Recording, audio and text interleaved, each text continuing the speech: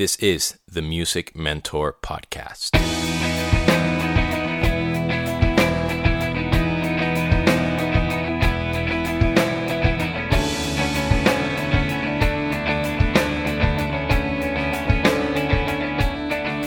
Ladies and gentlemen, welcome to the Music Mentor Podcast. I am your host, Demian, and this is episode number 7, lucky number 7.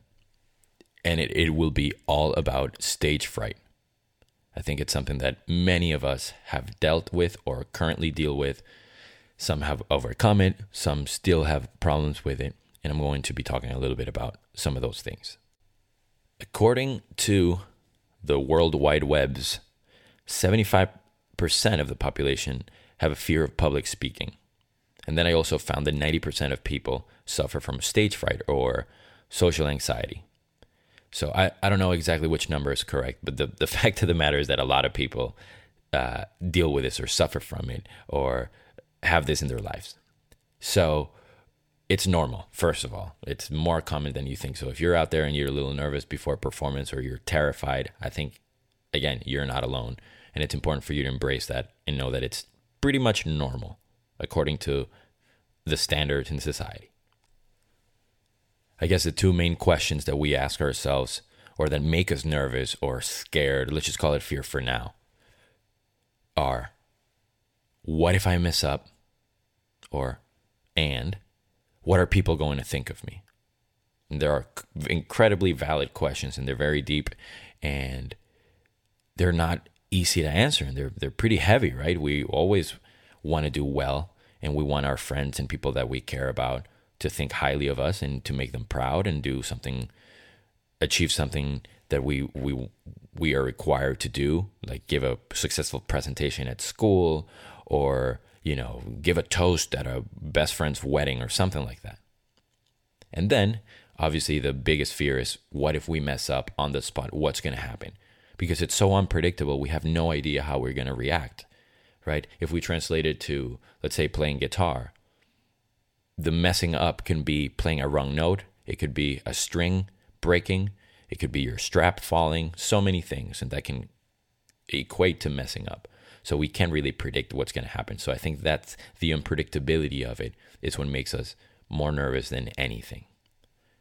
Now I've said fear and I've said nerves or nervousness, and I think it's important that we need to understand what we feel, right? So when we're talking to people, we're talking to ourselves and saying like, oh, I'm scared of playing or I'm so nervous about this or that or a performance or whatever it is. I think it's important to understand or try to understand. And mind you, I don't say this as if I'm in complete control of my feelings, but I think we need to understand, is it fear? Is it anxiety? Is it nerves? Is it excitement? Is it adrenaline? Is it that somebody's in the crowd that we want to specifically either please or impress? All these things are important to understand because they're not usually a fear I've felt. There's nothing to be scared of. Nothing's going to happen. You're not going to get hurt. We're not going to die. It's not the last show we do. It's not going to be the last presentation we give or the last soccer game, baseball game, football game that we play or our last spelling bee or whatever it is. It's not our last. So we just need to know that and try to find comfort if we can. I think there's so many complex emotions that we feel before a performance that the word fear isn't necessarily the more adequate to be its umbrella or their umbrella.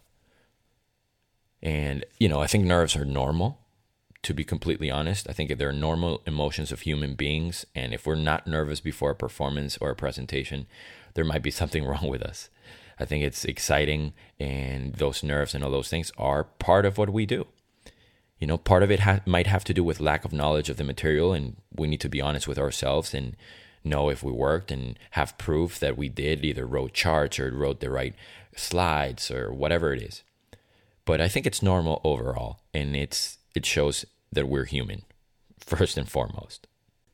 I used to have pretty bad stage fright back in college, and one of my teachers, although I don't remember him really disclosing the name of what we were going over, taught me about visual motor behavior rehearsal, We did a couple of deep visualizing exercises, and I'm forever grateful to him. Mike Mangini is his name, and he changed that part of my life forever. So what visual motor rehearsal is, or visual motor behavior rehearsal, is a technique used by Olympic athletes, or they were developed for Olympic athletes back in the 80s to enhance their performance, to basically guarantee success, also to for injury rehab, believe it or not, and attention focus, confidence enhancement, and all these other things. But later, obviously, people started applying it to other things, such as music. And I was taught some of those techniques. Basically, what it boils down to is vividly picturing a positive outcome in a performance. Okay? So I think there are many people and scientists, and they've divided in many different sort of areas, but I see it as 4 different stages.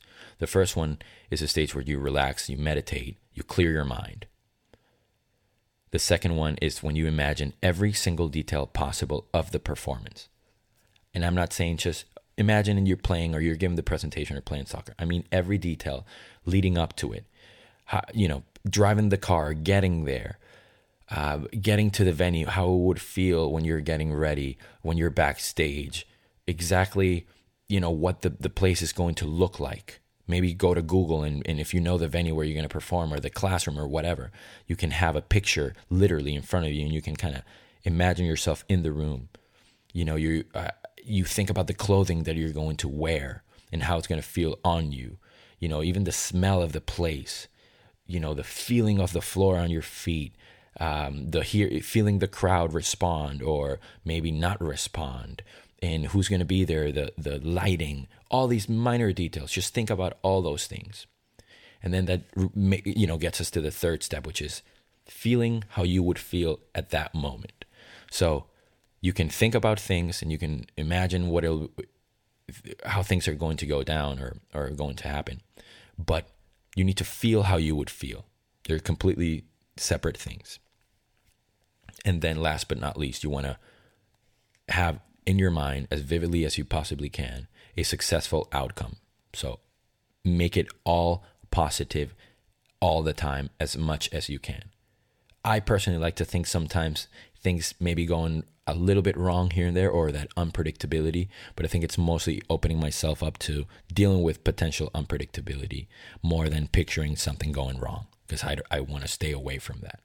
And I know this is might seem a little esoteric or kind of out there, and not a lot of people meditate or visualize things, especially at a young age. I think it's something that most of us learn when we're a little older, and we understand the importance of taking a breather and taking some time off. But there's so many cool apps out there in this day and age with technology that if you don't know how to do it on your own, reach out to some of these apps and try some of them out.